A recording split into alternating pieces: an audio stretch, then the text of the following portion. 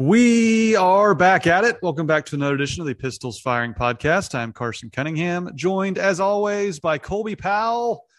Colby, did you stay up late last night and watch the Oklahoma State game in its entirety? Because my dad went to sleep, I believe, at halftime. Absolutely not. My plan was to watch the first half. I pivoted prior to kickoff, and I decided, nope, I'm just going to watch the entire game in the morning. So I was up at 7 this morning. I'm up at 7 every morning. So I got up, turned it on this morning, and I had it watched by about 9 o'clock this morning. So, no, I was not doing the 9:15 kick time. I understand they try to get all the games in the windows. I'm not doing it.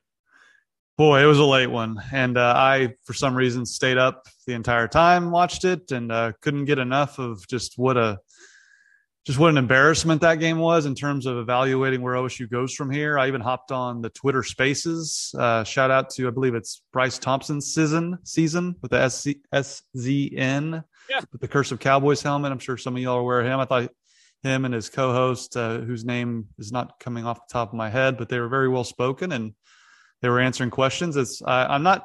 I'm kind of new to the Twitter Spaces streets, so I didn't want to I certainly didn't want to hijack their show, but I contributed for a few minutes and then said, you know what, it's late, I better get to bed. So that was my viewing experience. And my dad sent along, I tweeted out my dad's thoughts about why he's going to bed at halftime, and then he fired off a few more in the morning about the third quarter and fourth quarter stats. But not a lot of happy Oklahoma State fans. We'll get into the bowl game that was against Wisconsin. We'll get into the news of Trace Ford switching his orange for crimson and making a switch in the Bedlam rivalry, and just really where this program goes from here in terms of the football program under Mike Gundy and the administration. But first, let's hear from Chris's University Spirit, your one-stop Cowboy shop. Be sure to shop at chrisuniversityspirit.com. We appreciate Chris's. They've been with us through thick and thin. This has been a roller coaster season. Colby, it's remarkable. I guess let's just start here. And I believe you were on the franchise earlier today, and I think you made somewhat of a reference to this. It's hard to imagine. I believe you used the Texas game as a reference, but I just go to the first half against TCU and just the domination we saw, leading 24-7. Max Duggan had no answers. Sanders and company were dialing it up, and this team looked like a legitimate college football playoff team against a team that ultimately made the college football playoff in TCU. Fast forward to last night, and I'm struggling to find a team coached by Mike Gundy that would lose to the team we saw last night. I think you could probably go back to his first season. I think that'd be a real dogfight, frankly. And I'm sure there's some other examples people could argue, Colby, but it's a very short list just how far this thing has fallen. Yeah, it is. It's really unbelievable. I mean, they haven't scored more than 20 points since the Texas game, and that's, Carson, they turned into Iowa. I mean, I'm glad they were Iowa the second half of the season, not the first half, because if you're Iowa the first half of the season, that's your reputation nationally for the year. It's what they turned into the second half of the season. I mean, the inability to run the ball is still there. Seemingly an unwillingness to run the ball to an extent. I mean, Ollie had some success last night. He only had 12 rushes heading into the fourth quarter. They were asking Garrett Rangel to do a lot, and he's not ready for that. I don't know if he's the future quarterback at Oklahoma State, but I think it was pretty clear last night that he's not the present quarterback at Oklahoma State. He's not some sort of savior who's going to come in and win 10 games next year. So that position is very much up for grabs. Who was it? I think it was Jacob Unruh. I was listening to earlier today, who said that he talked to John Paul Richardson out in Phoenix and asked him about the offense and Spencer Sanders and stuff like that and what they kind of learned since Spencer got hurt. And that John Paul told him, well, what we learned is that Spencer covered up a lot of our mistakes. He covered up a lot of things. And I think that's true. I think a healthy Spencer Sanders made this offense look really good. You take that guy out, man, all of a sudden you go a couple of months without getting more than 20 points on the board. That's tough to watch. This has been one of the best offenses in the country for a long time. This fan base, this team, this program, this university has gotten used to scoring a bunch of points. Even if you're winning 52-49, hey, everybody's having fun when you're winning 52-49. When you cannot move the ball and you've got 9 punts in the first 3 quarters of a football game, you've got problems and people are going to start to get restless. And the fan base is certainly as restless as it's been in a while. Yeah, and to your point about Sanders covering up a lot of issues, I mean, I tweeted so much last night, it's hard to find my tweet, but basically that should be the first line on any NIL negotiations for Spencer is like just how far this thing has fallen in terms of their points per game the first 6-7 games this season. And I sit there and I wonder, Colby, like if that's true, like as bad a shape as this offensive line is in, if that's true, and it's Spencer literally making up for all of those things, then he might be one of the best college football players, not only in the country this year, but for a long time, because this team, as I mentioned, was literally playoff good. And I think that's going to be the first line of his negotiations, Colby, is like, look at what we did when I was healthy, averaging, more than 40 points per game. And look at this team that failed once again to score 20 points. What is that now? 6 games in a row for Oklahoma State to fail to score 20 points. I mean, it's hard to fathom. And this is where I struggle, Colby, too. I'm curious to get your thoughts. Everyone it's become such a talking point in terms of injuries. Well, they've had a lot of injuries. What about TCU losing their starting quarterback at week 1 and are now in the playoff? What about Kansas State, who just won the Big 12 with a backup quarterback? And where, Colby, are the absolute difference makers missing from this roster? Mason Cobb, you can certainly argue he's been one of the best players on the defense all year. Good player. I don't know if I would quantify him as a true difference maker to where, and really the defense has played well the last 5-6 games compared to the offense. But Colby, where is this excuse of injuries and how much weight do you give it? Because I think to me it's become such a talking point, and certainly they've had injuries. Like, I'm not just completely dismissing that. They're not the team they were in week 1. But I look at the roster, I look at the box score, I look at who was available. Where's the missing links here that you can just say, you know what, their injuries really killed them, other than Spencer. I mean, Spencer goes without saying. But we're talking about the offensive line that's mostly intact. We're talking about the defense with, other than Mason Cobb and Brendan Evers, mostly intact. Lacey was missing too. So I'm not saying they're the exact same team they were at the beginning of the year, but I'm getting really tired of the injury excuse. There's no excuse to look as bad as they did the last 6 games of the year. Yeah, I think injuries are a reason that things don't go perfectly. I don't think injuries can be explained. I don't think you can explain 48-0 away with injuries. I don't think you can explain 37-16 in Lawrence away with injuries. The first quarter of that OU game, are we explaining these things away with injuries? I don't think we can. That game against West Virginia, I mean, to me, you look at seasons, 7-6 on its surface. It's like, okay, it's a down year, but maybe you bounce back. I think the reason everyone is so on edge right now and, so down on Mike Gundy and this staff and to a lesser extent the roster, I think the staff's getting way more heat than the roster, and I think it should. It's how it happened. It's 4 of those last 5 games in the regular season where your only win is this weird day against Iowa State where they turn the ball over, 5 times, and Spencer comes in to save the day in the fourth quarter. I mean, other than that, your last 5 games, it's not that you lost, it's how you lost. And I don't think injuries explain how you lost. Last night, 24-17 is the final. Game wasn't that close. It just wasn't. I know Oklahoma State tried to make a fourth quarter charge. Wisconsin was manhandling Oklahoma State for 3 quarters, and then you end up having an interception late to seal it, which, kind of felt like it tied a bow on what that game was. But, Carson, I think if you're out there and you lose to Kansas State on the road, let's call it 35-31, and then you go lose to Kansas 27-24, okay, injuries to a few guys here and there, yeah, that explains that. No, I don't think injuries explain what happened in Manhattan. I don't think they explain what happened in Lawrence, and I don't think that they explain what happened in Norman.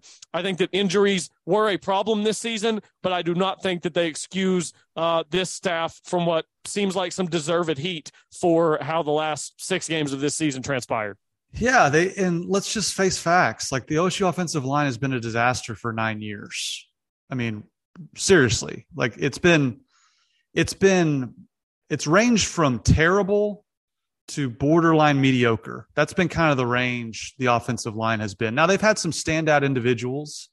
Josh Sills most recently. Zach Crabtree was a good player. You can name some good offensive linemen. But as a cohesive unit, they haven't blocked anybody dating back to when Mason Rudolph was the quarterback. I mean, Colby, it's it's frankly amazing how many wins Mike Gundy has been able to accrue over the last decade with the level of offensive line play we've seen. And that's what you saw against Wisconsin. I mean, that's why Ollie Gordon only gets, 12 carries in the entire game, even though this was a real instance in which there's no downside to just feed Ollie Gordon the rock and see what you have. I mean, this is the opportunity to see what he's got. And he carries it 12 times in a bowl game. And the reason why is because they can't block anybody.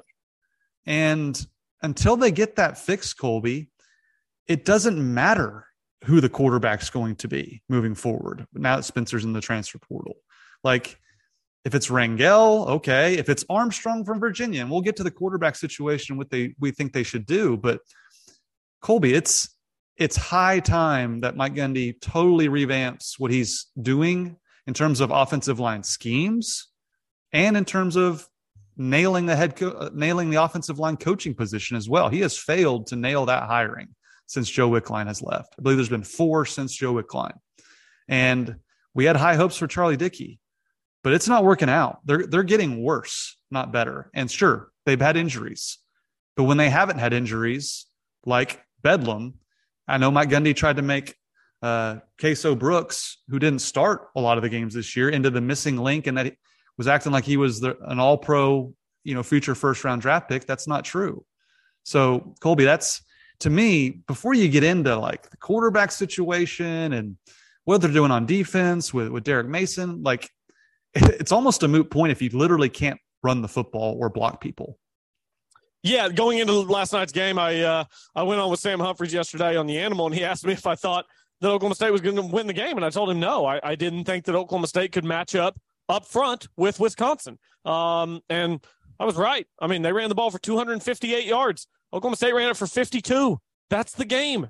That is the game. Take everything else out, the turnovers, the penalties, the turf, all of it. They play that game on a better surface. It's probably a similar result because guess what? Wisconsin can line you up. They can punch you in the mouth, and they can get the ball in the end zone. How about the 4th and goal where Oklahoma State ends up, Rangel shovels it forward to Ollie Gordon in the end zone. The reason that you ended up with that highlight is because you can't get the ball in from the 1-yard line. Wisconsin had just had a possession not too long before that where they got down. They had a receiver tackled on an end around, I think, at the 1-yard line. And Wisconsin lined up at the 1-yard line. And Carson, I knew it. You knew it. Everybody else watching knew it. They knew. I knew you knew. Wisconsin was going to line up.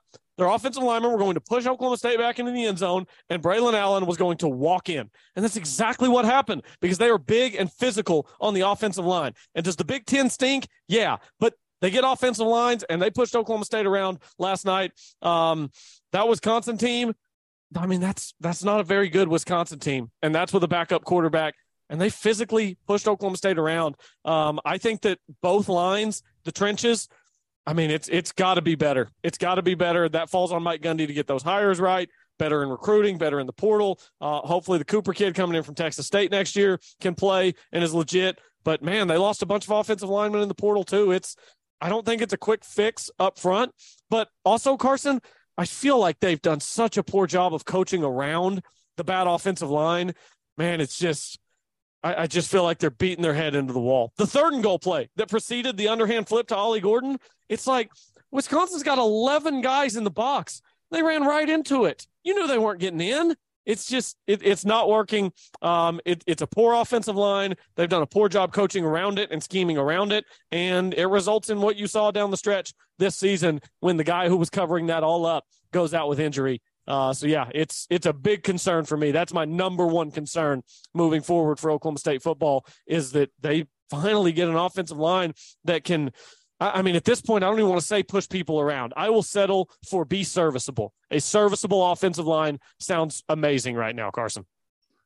I mean, serviceable, man, just not a complete sieve would suffice. Now, I do think they – pass blocked okay. I thought Rangel kind of looked like now the field was a total embarrassment. I mean, everybody looked like baby deers trying to walk on ice out there. I mean, that field was a total, not only a total joke, but a total like hazard to the player's health. I mean, how many times did Rangel just straight up just fall down, just trying to stand up? And I'm not blaming him, but the pass blocking I thought was okay. He gets pure panic. And he's a true freshman. I get it. But when he would drop back to pass, it was pure panic time. And I thought the pass blocking was okay. They just simply cannot run the football.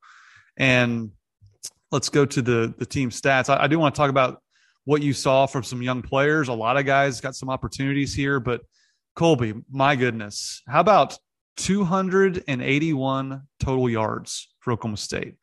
Less than 300 yards in a game. It's really hard to be that bad on offense. It looked like they didn't even practice. And I think that's the problem, what you were talking about earlier about it's the way they've lost these games, right? And so, look, I thought the offensive line was about what we all expected, but man, Stephon Johnson, he gets one catch, 84 yards, takes it to the house. I'm ready to make all my big, slow Big Ten jokes. I got one in there, and OSU nearly gave up the ensuing kickoff for a touchdown, which wouldn't have been fun. But Stephon Johnson gets one catch the rest of the game. Who else really stood out to you? I know Ollie Gordon didn't do much in limited action, but I know there's a couple guys that did stick out to you, perhaps on the defensive side. Trey Rucker makes a big play early, and I think that his teammates have spoken highly of him on social media. And then Lyric Ross also comes in, makes a big stop, and then the 3rd and 2 late in the game when Oklahoma State's trying to make the comeback, skies up, volleyball spikes. What's coming in there? I would say I'm maybe a little less worried than I thought I would be about the linebacker position and about the secondary after some of those guys hopped in the portal, because Oklahoma State had success in the portal at those positions, and it looks like there are some young guys who are going to be able to come up at those positions, secondary linebackers. I'm worried about the defensive front. I'm worried about, what that looks like moving forward, and certainly about the offensive line, but I don't think I'm quite as worried about the linebackers or the secondary as I thought I would be. This team, look, I know that it feels doom and gloom right now because this was simply just one of the worst innings to a season that we've seen in a long, long time at Oklahoma State. But this team has some pieces that are pretty good. I mean, Stephon Johnson, that guy's a playmaker. You've got to find a way to get the ball into his hands. And when I mentioned earlier, struggling to coach around the deficiencies, Stephon Johnson had one touch last night. He had one touch last night, Carson. How does that happen? He took it 84 yards to the house, caught it behind the line of scrimmage, took it 84 yards to the house. It's his only touch. How does that happen? This team has some playmakers, I think, on both sides of the ball. I would love to see Jason Taylor come back, but I will totally understand if he declares. This team has some playmakers on both sides, but it's the glaring weaknesses at positions and units of importance that are tearing it all down right now. That's the offensive line, the defensive line, the inability to stop the run, and the quarterback position without Spencer. Those are really the 3 concerns right now. Everywhere else, I kind of feel good. I feel good at running back. I feel good at receiver. I feel okay at linebacker and in the secondary. But if you don't fix those other things, then the guys at those positions won't be able to shine. So fix the other things, and I really do think that this team is talented in those areas I just mentioned. Oh, yeah, and I honestly, I'm kind of optimistic about the defense, and I think some people may be like, What are you talking about? When you look at the overall numbers that they had this year, I believe they're like 95th in the country in scoring defense. But I'm meaning in terms of the way the season played out. I thought Cody Nagel from 247 put out some great numbers here. And it kind of shows you just the cliff the offense fell off of and the progress the defense made. How about OSU points per game allowed from September through October? It was 31.1. From November through December, it was 25.4. That's doable. OSU points per game scored September through October, 39.1. November through December, 17.0. And so, and that's really crazy to think about the defensive numbers, Colby, considering they got no help, zero sustained drives for the most part from the offense, and still decreased their points per game allowed by nearly 6 full points on average. And they went from averaging 39 points scored to 17 like that. And their record went from 6-2 to 1-4 over those month periods there. And so that to me, one, gives me a lot of optimism if Derek Mason should return. Again, his contract is expiring. That's another thing that I guess we're not allowed to ask Mike Gundy about if in his world. But I'm pretty confident that the defense will be okay. Now I'm concerned about the defensive line talent, recruiting class wise, and just guys they're losing. But other than that, I'm pretty optimistic about the defense, Colby. But the offense, Mike Gundy knows he has to make changes. He knows it. I think that's partly why he got so defensive. We can get into that now. But before we do, Colby, just where are you at with the defense versus the offense heading into next year? Yeah, I'm kind of with you. More confidence in the defense. Certainly those numbers, man, number one, the offensive numbers make my head hurt. 39-17 in points per game.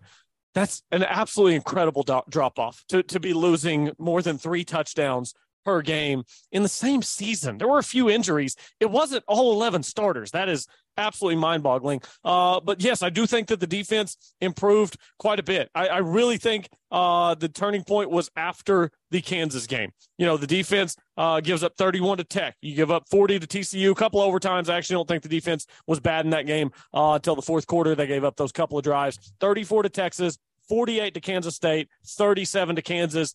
Last 4 games, including the bowl game last night, defense was fine. Defense was pretty good. 5 turnovers in Iowa State, you get the win. Oklahoma, they did just a miraculous job to hold OU to 28 points in that game, considering some of the situations that they were put in. West Virginia, they did enough, held them to 24. I'm optimistic about the defense.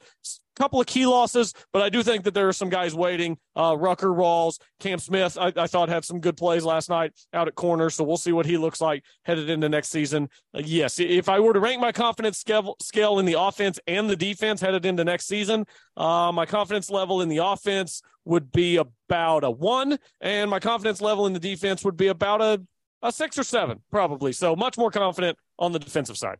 Yeah, and that's kind of where I'm at too. And let's just get into it, Colby. After the game, obviously everyone's still today talking about Mike Gundy's post-game press conference. Our very own Marshall Scott from Pistols Firing asked a legitimate question about, with the way the transfer portal works now, universities are making staff changes and coaches are making staff changes earlier than ever before. That's kind of how he phrased it. And he asked Mike, about that exact scenario, about staff changes, considering the way this season ended. And by now, if you're listening to this, you know what was said. Mike Gundy lost his cool, told Marshall to not be a, quote, ass. And it's an unfortunate situation because, Marshall is a legit good dude. He's a legit journalist. And that's why those people are there asking Mike Gundy questions. And I think for some reason, the Oklahoma State beat, and maybe it's just because it's Oklahoma State. It's not Oklahoma. I've covered both. It's full of a lot of legit journalists, but Mike Gundy rarely gets grilled. Rarely. Barry Trammell is one of the few that is willing to ask a tough question. And so I was proud of Marshall. Like that question 1000% has to be asked. Has to. And if you're sitting there arguing about, is that the time? Is that the place? It's the only time. It's the only place. Because we don't know when Mike Gundy is going to speak again. A lot of times he speaks after the bowl game, and you don't hear from him until the spring game. Think about how long away that is, and think about the pertinent questions that need answered. And I think a lot of fans that come after media in situations like this, they almost view it like as in the media member just wants to ask it just to get a rise out of Mike, or just has his own personal vendetta, or just wants to just ask it for his own behalf. No, the media's job is to be a conduit to the fans, to ask the questions they want answered. And how many fans, Colby, right now are asking, is Mike going to make changes to his offensive staff? They had to sit through 6 games of complete ineptitude. And for Mike to react the way he did, I thought it was unprofessional. I'll get into an example involving Bob Stoops later, but I want to get your take on what occurred after the game. Yeah, I think unprofessional is a good word. I don't know. I would hope that Mike Gundy regrets the way that he reacted. You certainly want to extend human beings grace to be upset and to fly off the handle. Now, I do think that that's easier to do when there's accountability. Mike Gundy historically has not enjoyed answering tough questions. It's the losing seasons typically. It's the 6 and 7 win seasons when Mike Gundy starts to get testy and he starts to kind of talk down to people. It was an unfortunate scene because that's really been a huge distraction today from what took place on the field last night and from what this program has to handle this offseason. Marshall's there. Marshall's doing his job. This program, it is one of the most restricted programs in the country in terms of media access. Mike Gundy doesn't want people nosing around his program. We don't know when the next media availability is going to be. And to your point, Carson, I know a lot of OSU people, a lot. And you know what? The number one question I have gotten asked over the last month since that West Virginia game ended, number one, top of the list, nothing else even comes close. What are they going to do on the offensive staff? That is the question I'm getting asked by every single OSU fan I know, some that I don't know, just hopping in my DMs on Twitter. What's happening with the offensive staff? Are they going to be making changes? It's the question, and it is the only time it can be asked. Marshall doesn't get to sit down with Mike Gundy for a one-on-one next week. That's not how this works. It's the only time it can be asked. He asked it. I think Gundy reacted very poorly. I really do hope that Mike Gundy will listen back to that and think, you know what? I snapped a little bit. I should apologize to Marshall, whether publicly or privately. I snapped a little bit. I really hope that he's better in the future because, man, when things start going poorly, you're the head coach. You've got to sit up there. You've got to answer the questions. And honestly, the biggest deal for me, Carson, is that was an easy one.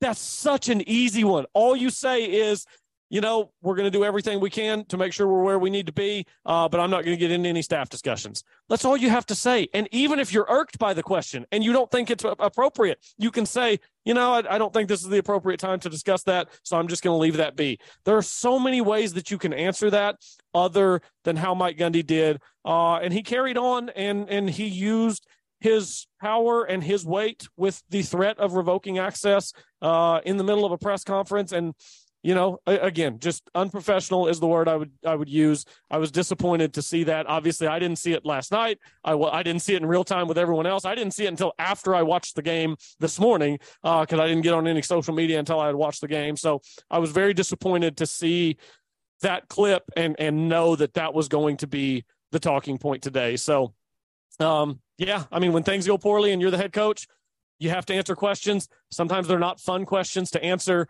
but that certainly was not an appropriate response. Well, and Mike's paid $8 million to answer those questions. He can answer a tough question every now and then. And I think there's another popular sentiment for those defending what happened. And look, just like Marshall has a right to ask a question, Mike has the right to answer it however he wants. I can give my opinion on this podcast and say I disagree with it, but he has the right to answer it how he wants, and he'll have to stand on that.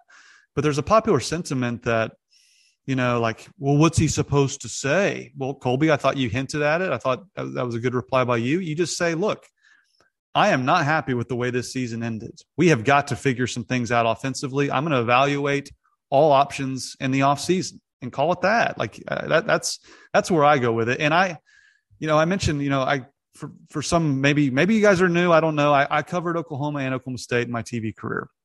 And my thoughts immediately went to the OU Clemson bowl game in Orlando in 2014. Back then it was the Russell Athletic Bowl. I was there.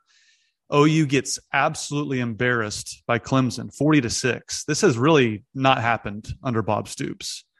And everyone in the media contingent was basically talking amongst ourselves about, like, Bob's got to own this. He knows there's some tough questions about the direction of his program coming. So I tried to find a transcript. So you know what I did? I just go to the YouTube. I found it on YouTube. And Bob was asked 1, 2, 3, 4 questions, seemingly in the same vein that Marshall asked. I tweeted this out if you want to go watch it. It's pretty interesting to see the dichotomy between the professionalism that Bob showed in this versus Mike. 4:30 mark, Barry Trammell asked about what changes he can make to prevent, you know, an embarrassing performance like they had. 5-minute mark, Bob Berry Jr., rest in peace, my mentor from Channel 4, jovial, lovable guy, but respected his duty as a journalist to the nth degree. And he was not afraid to ask tough questions. He asked 3 in this press conference. The first one, he just straight up asked about replacing assistant coaches. The second one, he asked Bob about the lack of titles since 2010. And the third question Bob Berry Jr. asked him was, he straight up asked Bob Stoops if he's the man moving forward to be the head coach at Oklahoma. This is Bob Stoops, who's won a national championship. This is Mike Gundy, who's won 1 Big 12 championship.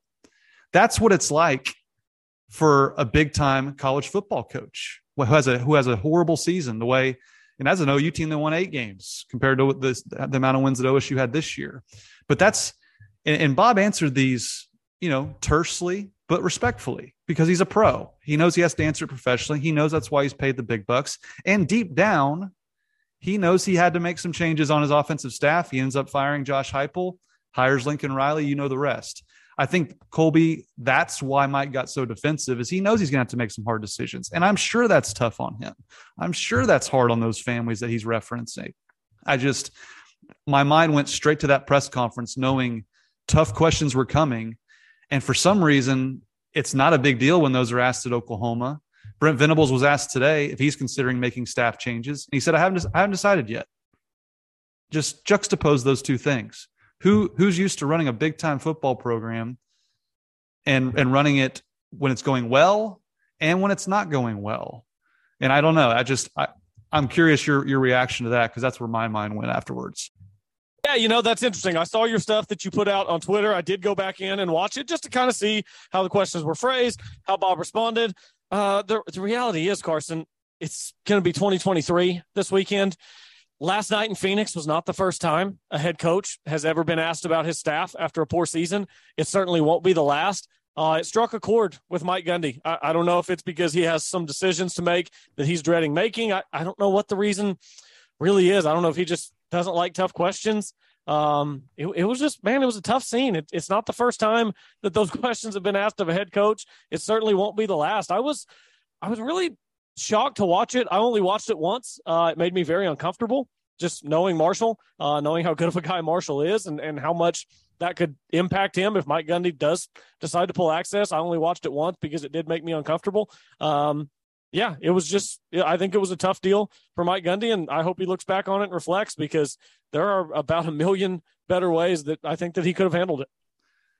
Yeah. And let's face it. No one's really talking about where this program's going right now. They're talking about him in a press conference setting. Maybe that was by design, maybe not. I think more than anything, I think it kind of hit close to home, because I think Mike's going to make changes. I think that's happening.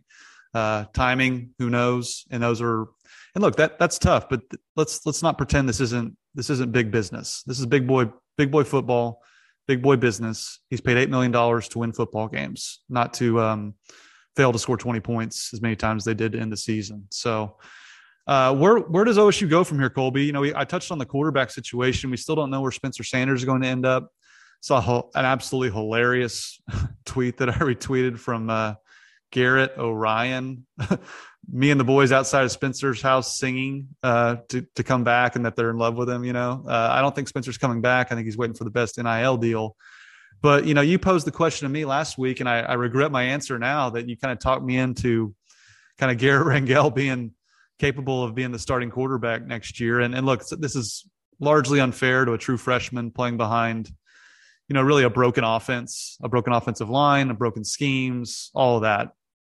But I don't think you can just run it back next year with the same quarterback room, Colby. I think you have to go get a transfer quarterback. Maybe that's the Armstrong kid from Virginia, or who's that older quarterback that just hit the portal? He's like 30. He's older. He's like 6 years older than Brandon Weeden was when he came to Stillwater. His name escapes me, but I missed the 30-year-old hopping in the portal. Yeah, there's a portal quarterback. I can't remember his name, but what's your take on the quarterback situation? I'll find it as you go. I think that I said last week, here you go, 29-year-old North Texas, Austin Oon, 29-year-old. Yeah. 29. Former SEC, it says here, and he was in North Texas, so we'll see where he winds up. But, Carson, I said last week, I think it was last week, that I would rather just see how the young guys develop than go out and get Armstrong and see what he looks like as a stopgap. I don't know, man. I don't know. After watching last night, I think I kind of like the idea of a stopgap who can come in next year, can win you 8 games, and you can give Rangel another year to develop. You can see what Flores looks like. You can have those guys compete to be the backup. Obviously, whoever wins that job, likely the starter the following season. I don't feel confident running Garrett Rangel out there and hoping that he can go win you football games. It'd be a big ask of Zane Flores as a true freshman. I would, at this point, love to see a veteran quarterback. Now, I want a quarterback to come in who has just 1 year of eligibility left. I don't want to go out and get somebody with 3 years of eligibility left, because then you're telling Garrett Rangel and Zane Flores, hey, you might not play here. I want Garrett Rangel and Zane Flores to have their chances because they both could be that next guy that you're looking for. You know, you always have the down periods. You had it after Whedon as they looked for the next guy. You had it after Rudolph as they look for the next guy, even back to Zach Robinson. And now after Spencer, you're going to have it as you look for the next guy. So a veteran quarterback with 1 year of eligibility left who could let Flores and Rangel both settle in, Rangel a little bit more and Flores as a true freshman. I think that sounds pretty nice right about now. Yeah, I think that's the direction they absolutely have to go. I don't think Flores or Rangel are ready to be the starting quarterback next year. I think Flores, whom I like a lot, it's just, and look, freshmen can play, but I think watching Rangel, who again, he flashed a lot in high school and showed some really good stuff. It's a different game. It's a different speed. It's a entirely different sport almost, going from high school to college. I think we saw that with Rangel. And I think that's the number one question moving forward, besides the coaching staff, is what's the quarterback room look like next year? And that's just today's football with the transfer portal. So we'll have to wait and see on that. Anything else from the game? You want to move to big picture stuff? Yeah, not a ton else from the game. Again, the turf was just so bad. I don't know how a collegiate football game at that level gets played on that field. It shouldn't happen again. You could see the sod seams. Some of the guys were saying there was an inch between some of the different sod. Guys couldn't get their footing, slipping and sliding all over the place. It's a miracle that you didn't have 10 guys drop with ACLs as they were trying to make cuts last night. That was a really tough surface. So hopefully whatever happened last night to get that surface how it was doesn't happen again. Yeah, that's worthy of a BB, which we'll get to. Before we do get to bullets and BBs, big news today. Trace Ford, just a few hours ago, announcing he is transferring to the University of Oklahoma. First player we've ever seen play for both Oklahoma State and Oklahoma. I'm curious to get your thoughts, Colby. Mine. Good for him. If this was a money situation, and I got to think it would be, I don't know why he would leave his teammates on defense to go play at the arch rival if money had nothing to do with it. And if that's the case, good on you, man. He's a guy whose career is in jeopardy with the amount of injuries he's had. And I will never begrudge someone from doing what's best for them financially. This is America. I have nothing against that. I don't know if he's fully grasped the level of vitriol that is going to come his way. Right or wrong, that will happen. And so I'm sure he's doing what's best for him and his family, and I respect that. I don't know, Colby, if he's quite understanding the level of vitriol that's about to occur. And look, he's the first one to do it, and there always has to be a first, Colby, and maybe he won't be the last. But this is going to be very ugly for him in terms of the OSU fan base. Some of it will be above board, some of it will not, unfortunately. But that's coming. And I thought it was a very surprising move, because I kind of thought he would avoid that entire situation and just go to USC with Mason Cobb. Yeah, I did too. Obviously, he decided that this was the best place for him. I have to assume that as he makes this decision, he knows what this means for the way he's going to be viewed by the Oklahoma State fan base. Now, again, you hope it stays above board. I saw somebody on a message board earlier saying go for the knees. No, we don't need any of that. We don't need anybody talking about go for the knees. That's ridiculous. That's nonsense. But I also think it's totally reasonable for a fan base to say, okay, you transferred to the rival. That is who you are. You're the guy who transferred to the rival. I don't think that Trace Ford is going to be remembered in Oklahoma State lore for what he did as a freshman and all the great plays and the moments. I think he's going to be remembered as the guy who flipped and went to OU. But I think he would have known that when he decided to go to OU. This is not going to be a situation that Oklahoma State fans are going to say, we wish you well. This is going to be a bitter situation. Again, hopefully it stays above board. I think there's a big difference between sports hate and personal hate. My understanding is that Trace Ford is an excellent young man. He's polite to everyone he meets. He's kind. He has a good heart, and he's a good young man. So I hope that it stays to sports hate and it doesn't trickle over into personal hate. But you went to the rival. That's part of it. This is big time college football. I think the fact that he's from Oklahoma, he knows what Bedlam means. He knows the way that our fan base feels about that fan base and that program. I was really surprised that he went down there. I certainly don't wish him any ill will, but I certainly will not be rooting for him. I mean, he's putting on Crimson Cream. I root against Oklahoma every time they take the field. He's now a part of that. So, no, I'm no longer a Trace Ford fan. That doesn't mean I wish him injury, anything bad happening or anything like that. But, yeah, my fandom for Trace Ford, it went away the moment that he committed to Oklahoma. I think a lot of people feel the same way. Just keep it above board. You don't have to root for the guy. You don't have to wish injury on him. There's a middle ground where you can just say, okay, you're a Sooner now. That's who you are. That's who you are. You are a Sooner. That was his decision, and he made it. Hopefully he is prepared for whatever that means as far as public perception and reputation and those kinds of things. Isn't it wild where we're at now in college football that this is happening? That, like, did you ever dream of a player playing at Oklahoma State and Oklahoma in any sport, let alone football? I mean, just think about that, Colby. We're already kind of normalized to it with guys transferring interconference, like, Don Richardson and people like that. But this is like another level, isn't it?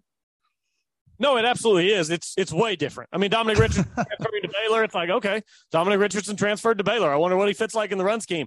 If Dominic Richardson would have transferred to OU, the reaction would have been different. I mean, if Spencer were to commit to OU, the reaction would be different. Trace committed to OU, the reaction is going to be different. Again, some people will take it too far, but just normal, hope you go 0-12, stuff like that. I hope they do go 0-12.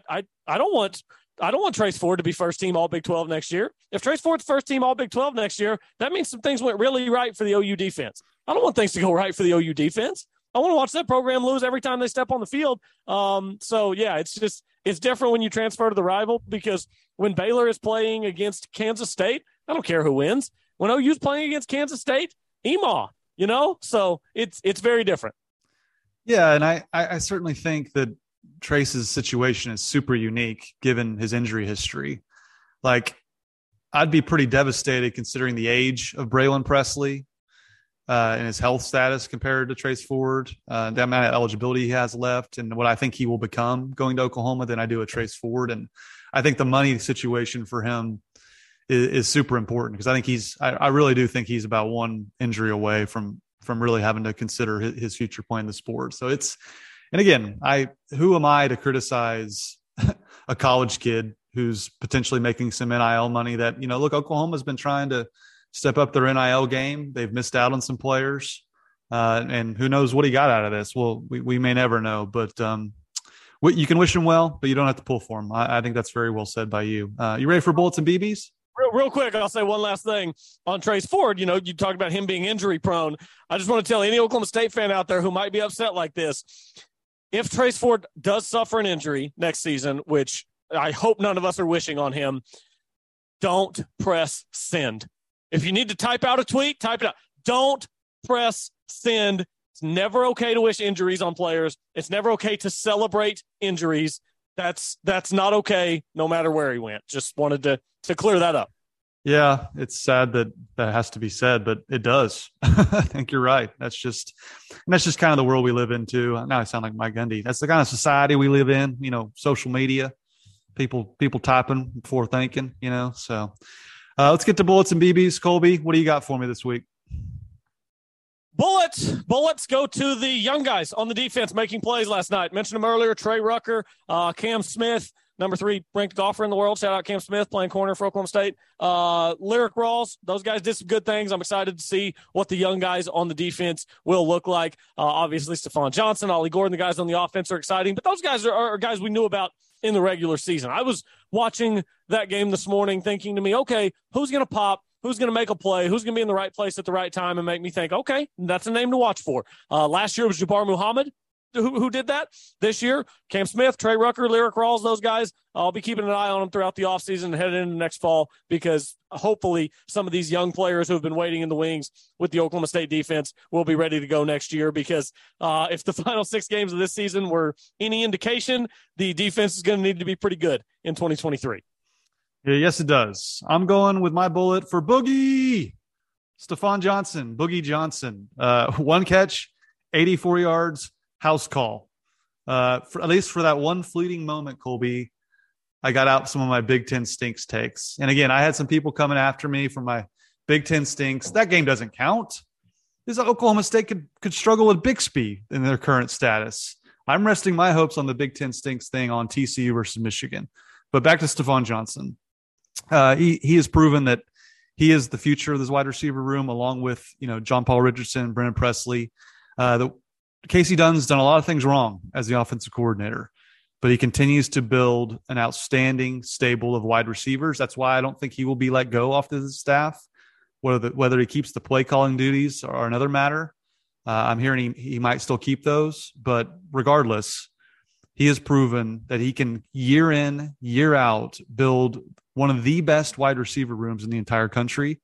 Add Stephon Johnson to that list. Again, just one catch, house call, but this entire season for a young player like he has shown that he is one to watch for the future, and certainly can possibly, Brennan Presley at times has kind of disappeared from this offense at times. He's making a case he might be wide receiver 1 next year. I think John Paul Richardson and Brennan Presley have something to say about that, Colby, but I could not be more impressed with the electricity he provides to the wide receiver core. That's a good one. And actually I missed one on the defense. I made a mental note of it this morning, but you forget things. Lamont Bishop looked pretty good last night. You remember, Carson, first game of the season this year, I was sitting in the stadium, and I watched a guy run down on special teams wearing number 11, and I was like, that dude, and I gave him my uni Heisman. I threw you a total curveball. I looked it up on the roster. I said, Lamont Bishop, uni Heisman. This dude fills out the uniform. I mean, that might be your starting inside linebacker now. He looked pretty good last night. He did look good. I don't like the numbers that they use at OSU, because 11 kind of looked like one digit. I don't like that. So that kind of hurts him for your uni Heisman case. But no, he looked the part. And I think that shows you that this excuse of injuries and lack of depth, that guy looks like he can play to me. Why?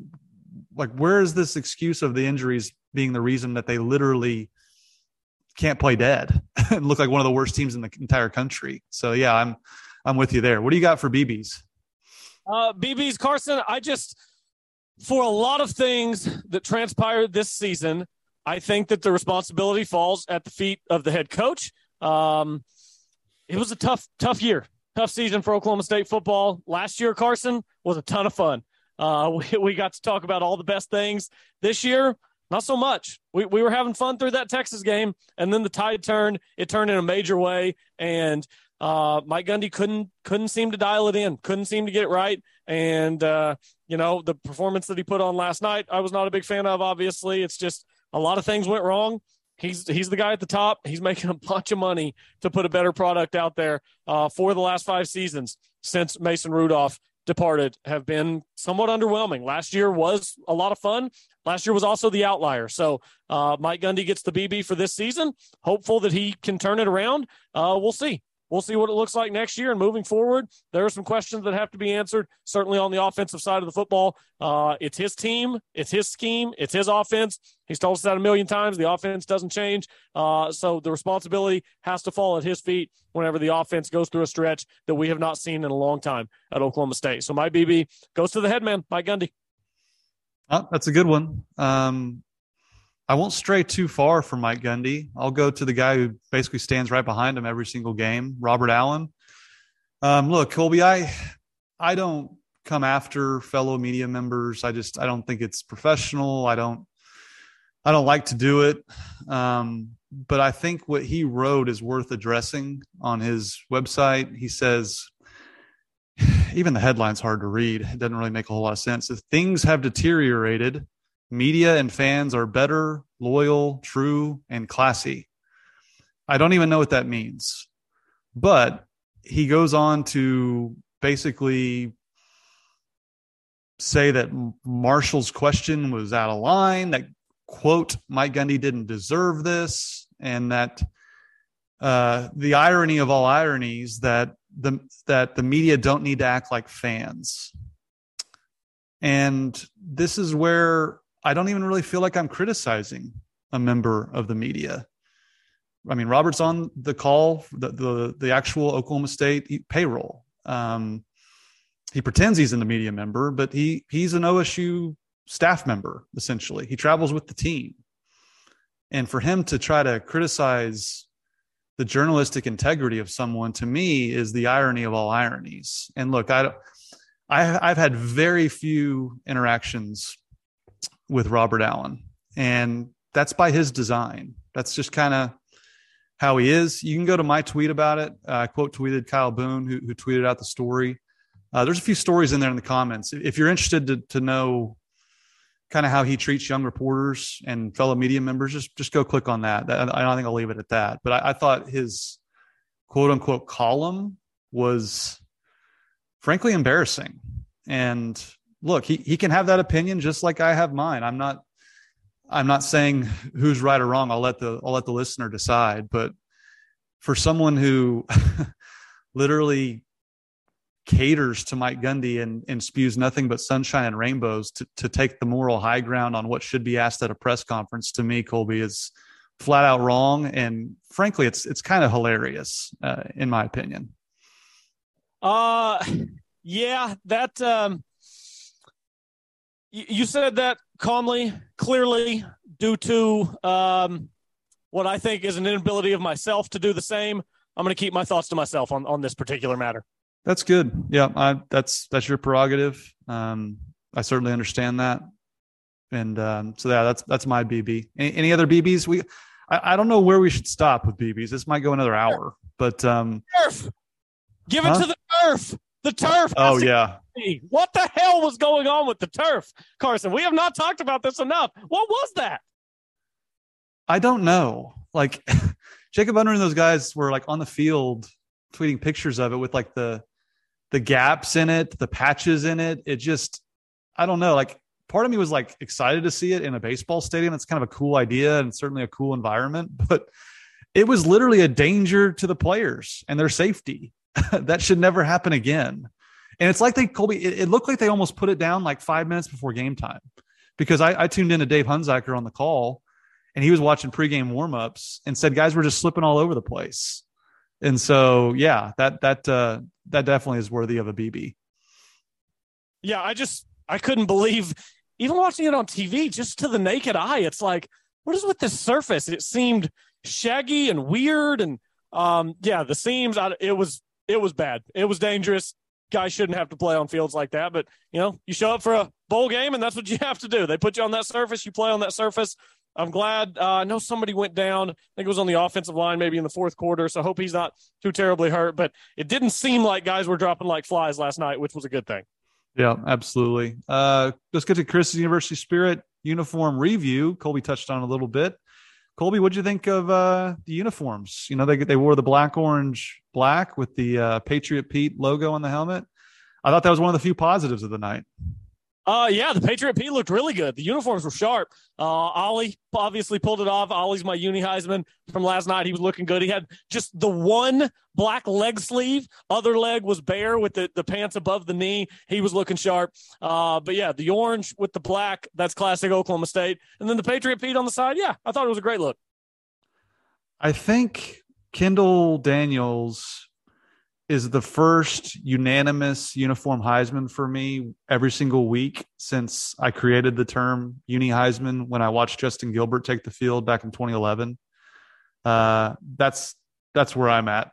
I think Kendall Daniels looks like a creative player on NCAA on Xbox, and so he gets mine. But it dawned on me, Colby, when I saw pregame warm-up photos. Like, I've shared this memory many times, but when I was sitting through games in the old Rust-Oleum Lewis Field with my dad from the youngest time I can remember going to a game, the old Lewis Field press box had a white OSU helmet and a black one. And even young Carson at age, I could have been 8 years old, probably, maybe less. I kept looking up at that press box, being, man, why don't they wear that black helmet? Looks so much cooler than this white one that they wear every week. In those white uniforms, like black's a school color. They should wear more black.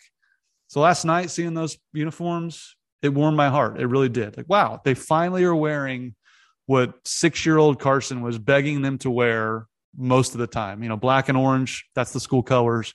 Wear it as often as you can. I'm cool with white, but give me the orange and black. And I thought they looked great. And the Patriot Pete logo's really grown on me. It really has. If they're going to do Pistol Pete on the helmet, give me that. I don't want just his head. I don't want the gargantuan Pete. I don't want little Bo Pete. None of those. Give me Patriot Pete. Patriot Pete also looks best on the black helmets. I don't think it looks as good on the white or orange, but I think it looks really sharp on the black. That's true. I had that same thought. Like it does it doesn't quite pop as much. I'm with you on that. And I think the stripe that the equipment staff has continued to add really just makes the helmet better. Without it, it just looks a little more plain. I did notice, Colby, they got rid of the old school captains, sheriff stars as they used to have. I tweeted out a picture of it. Justin Blackman, Brandon Weeden, I think it was the first year we saw that back in 2011, where the captaincy was more of like a sheriff's badge, not the badge we've seen on the helmets, but just the star itself with a C in it. And they literally just used the C from Cowboys on the pants onto the jersey, which I think it's cool they do that for the bowl game. But I would have liked to have seen the sheriff stars to keep going. But oh well. Yeah, we're nitpicking. The uniforms are good, but we can nitpick our favorites. Yeah, they're great. I guess I'll leave you with this, Colby. We'll wrap it up here. How are you feeling about Oklahoma State in terms of the hierarchy of the Big 12? Obviously, there's reports now Oklahoma and Texas may leave in time for the 2024 season. But, man, you look at the way TCU has recruited this year with a top 20 class. They seem to be capitalizing on the momentum from the college football playoff. UCF is getting really good players in recruiting. It's with the results, what they've been combined with the recruiting, what it's been, Colby, there's just, and we'll have to wait and see on staff changes, but there's more teams coming for OSU than when really we really anticipated coming into this season. No, there definitely are. This Big 12 is not, it's not there for the taking like we thought it was. The new Big 12, we thought maybe it's there for the taking for Oklahoma State. Not so much. And I think that the optimism has waned for a lot of people. 2019 was 8-5. You rip off a 7-6 this year. The COVID year was weird. I think it was like 8-3 maybe, but 2018 was a 7-6 year. So, you've got the Fiesta Bowl year. COVID year was weird. And then other than that, you've got an 8-win season, a couple of 7-win seasons. It feels like a middle-of-the-pack Big 12 team that once every 5 years will put it together and will pop, and that's kind of what it is. And for the foreseeable future, I think that is what it is. We can debate whether that's acceptable. We can debate, who should be at the helm, what constitutes growth, all that stuff. But if you're just telling me take a realistic look at it and tell me what you see, I see a team that's going to be just another one of those teams in the middle of the Big 12. And then every 4 or 5 years, they'll pop, they'll get in the conference title game. Maybe they'll win it, maybe they won't. And then they'll have a few years where they try to figure out how to get back to that level. That's kind of what I'm seeing right now. Yeah, I think that's fair. And man, it's last year really, it's crazy to think, remember Colby, me saying going into that Boise State game on the road, I pulled up Gundy's winning percentage for the last, I think it was 3 or 4 years. It was close to 60%. And I questioned where the program was going under Mike Gundy. And you know what happened? He dunked on me with Jaylen Warren and Devin Harper and Malcolm Rodriguez. And we all know how that season played out.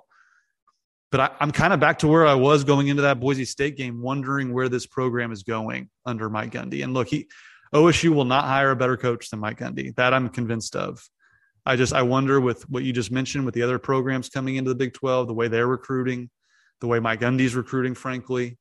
I wonder where this is going and if this is not the beginning of the end, but this is a major fork in the road moment that really was put off 1 year because this has been it's really been since Mason Rudolph as far as, the lack of double-digit wins. So that's kind of where I'm left at, Colby, is just kind of at a loss to kind of the mirage that turned out to be an amazing season last year versus really where this program's truly at top to bottom talent-wise. And it's a scary place to be. But knowing Mike Gundy, every time you start to count this guy out, he comes back with a vengeance. And so that's likely what will happen. But I think it's fair to wonder. I really do. Yeah, no, you're most definitely right. Those questions are there right now, but they're quiet. Those questions will get louder if things don't go well next year. Before we get out of here, Carson, Oklahoma State, Kansas, basketball, it's here. Conference season, Big 12 play, it's going to be a murderer's row in the Big 12. Any chance they go into Lawrence and do something special? Mike Boynton's played pretty well in Lawrence, even when he hasn't won. So I give him a chance. I don't say no chance, but no. I mean, what is there a line on that game? I was looking for a line. That's what the big ding was. I was trying to find. Okay. Yeah, I was trying to find the point spread and I couldn't find it. So no, I do not have a line. That game is Saturday, 1:00, CBS, big game. Yeah, and speaking of where programs are going, I think it's fair to question where Mike Boynton's program's going. And look, he's dealt with a lot with the NCAA. We all know that. But you got to win basketball games. It's a results-based business. This is year 6. This is not year 2 or 3. And I'd be pretty hypocritical if I wasn't as critical of Mike Boynton as I have been of Mike Gundy at times. And I own that. And I think it's hard to judge him based on what he's had to deal with. But I also think it's fair to criticize the late game meltdowns that we've seen really for the past 6 years. Not every single game, but there's been a lot of notable ones to where it's become a trend. And so, yeah, I give him a shot because he always seems to coach him up well in the field house. But I'd probably lay the points with Kansas, to be honest. Yeah, I'd have to see a line on it. I don't know. It'll probably be somewhere in the 10 neighborhood if I had to guess, 10 to 12, something like that for that marquee game. I mean, getting the 1:00 CBS spot on New Year's Eve, that's nice. That'll lead into the college football playoffs. So if people are just hanging around waiting to watch, you can get some eyes on that game. So it is a big opportunity for an Oklahoma State team to do something against one of the best teams in the country. I do worry, Carson. They had a big opportunity at UConn and just pretty much got drilled. Lost by 10, but it wasn't that close. UConn's a really good team. A couple of big guys, a couple of shooters. They're really good. So is Kansas. So I'm trying to look here. Oklahoma State will play 3 ranked opponents in the Big Ten before they play an unranked opponent. Number 4, Kansas, number 24, West Virginia, and number 6, Texas, starting on Saturday. Those will all be played in a span of 8 days. Sheesh. Well, good luck. That doesn't sound like much fun for Mike Boynton and company, but we'll see. Who knows? We'll have to wait and see how the basketball season plays out, Colby. One last note. I should have mentioned this off the top. Thank you to those of you who are still listening. But this is episode number 500, Colby. Wow. Episode number 500. I know you weren't around for a lot of those, but I do appreciate you filling in now that Kyle Porter has moved on to greener pastures. But it's been a real joy for me. I still get people that come up to me all the time that tell me they listen. That will never, ever get old. I just love that because, Colby, you and I are sitting here kind of just giving our opinions on our laptops sitting at home, and we don't know who listens. We get the numbers every now and then, but we really don't pay attention to them on a daily basis. But it's been a real joy to have this outlet, have people listen, have people follow. And again, this is my last thing I'll say, Colby. What I strive to do on this show, and I get a lot of flack for it. I tweeted about this last night. I get a lot of hate when it's me being negative about Oklahoma State, and I get very little hate when I'm positive. And it's almost as if people don't recognize the positive if they're affiliated with Oklahoma State. And I think that's kind of built into the fan base. Certain people do. I'm not trying to color the whole fan base here with a broad brush. But I think why you listen, if you choose to listen to this show, is that Colby and I are not going to sunshine pump. Not everything is going to be sunshine and rainbows when they're failing to score 20 points the last 6 games of the year. We're not going to pull up the recruiting rankings when they're ranked in the 50s and say, well, these guys are all going to be great. Like that's when people start tuning you out. And I hope that people know that when you and I are critical, we're judging it as objectively as we possibly can, because you and I have done that for our careers. You don't have a career in media if you don't just live in Stillwater and stand behind Mike Gundy on the sideline, if you have no objectivity. And I think people tune you out. So I appreciate all of you that listen. And look, am I perfect? No. Do I deserve criticism? Yes. There are things I've gotten wrong 100 times on this show over 500 episodes. That's just part of the gig, and I accept that. But I just want to tell all of you that are listening, thank you for continuing to do so. This has been one of the great joys of my life, to be honest, to host this podcast for 500 episodes. It's something that I grew up with, OSU sports. My dad gave me that love, and it's been a real passion for me. So if you're one of those people sitting out there thinking I'm hoping OSU loses, I dare you to go through all 500 episodes and count up the amount of hours I've spent talking about OSU. So I'll leave it at that, Colby. It's been great having you on, and I'm just thankful for all you that continue to listen. Yeah, that was incredibly well said. Carson, whenever you asked me to join you on this podcast, it was really perfect timing. The franchise was dealing with some stuff, some layoffs. I was one of those, and I was kind of looking for my footing, just somewhere to do something, you know. I just wanted to do something, cover sports in the state of Oklahoma, and you reached out to me, and I was like, yeah, sounds great. Sounds like a blast. But I could not have begun to realize how much I was going to enjoy this, how much it was going to mean to me. And it's been a really special thing to be a part of. Like you said, we'll be out. People will come up and talk to us. I've gotten stopped in Murphy's. I always get stopped in the stadium. I was at the bank a couple of weeks ago, and there was a girl who was handling my withdrawal, and the manager came over and took over for it because he was a fan of the pod and wanted to say hi. And I love that stuff. I really do. This podcast is obviously it's special to you. It's very special to me, and love being a part of it. So can't wait to do it again in 2023.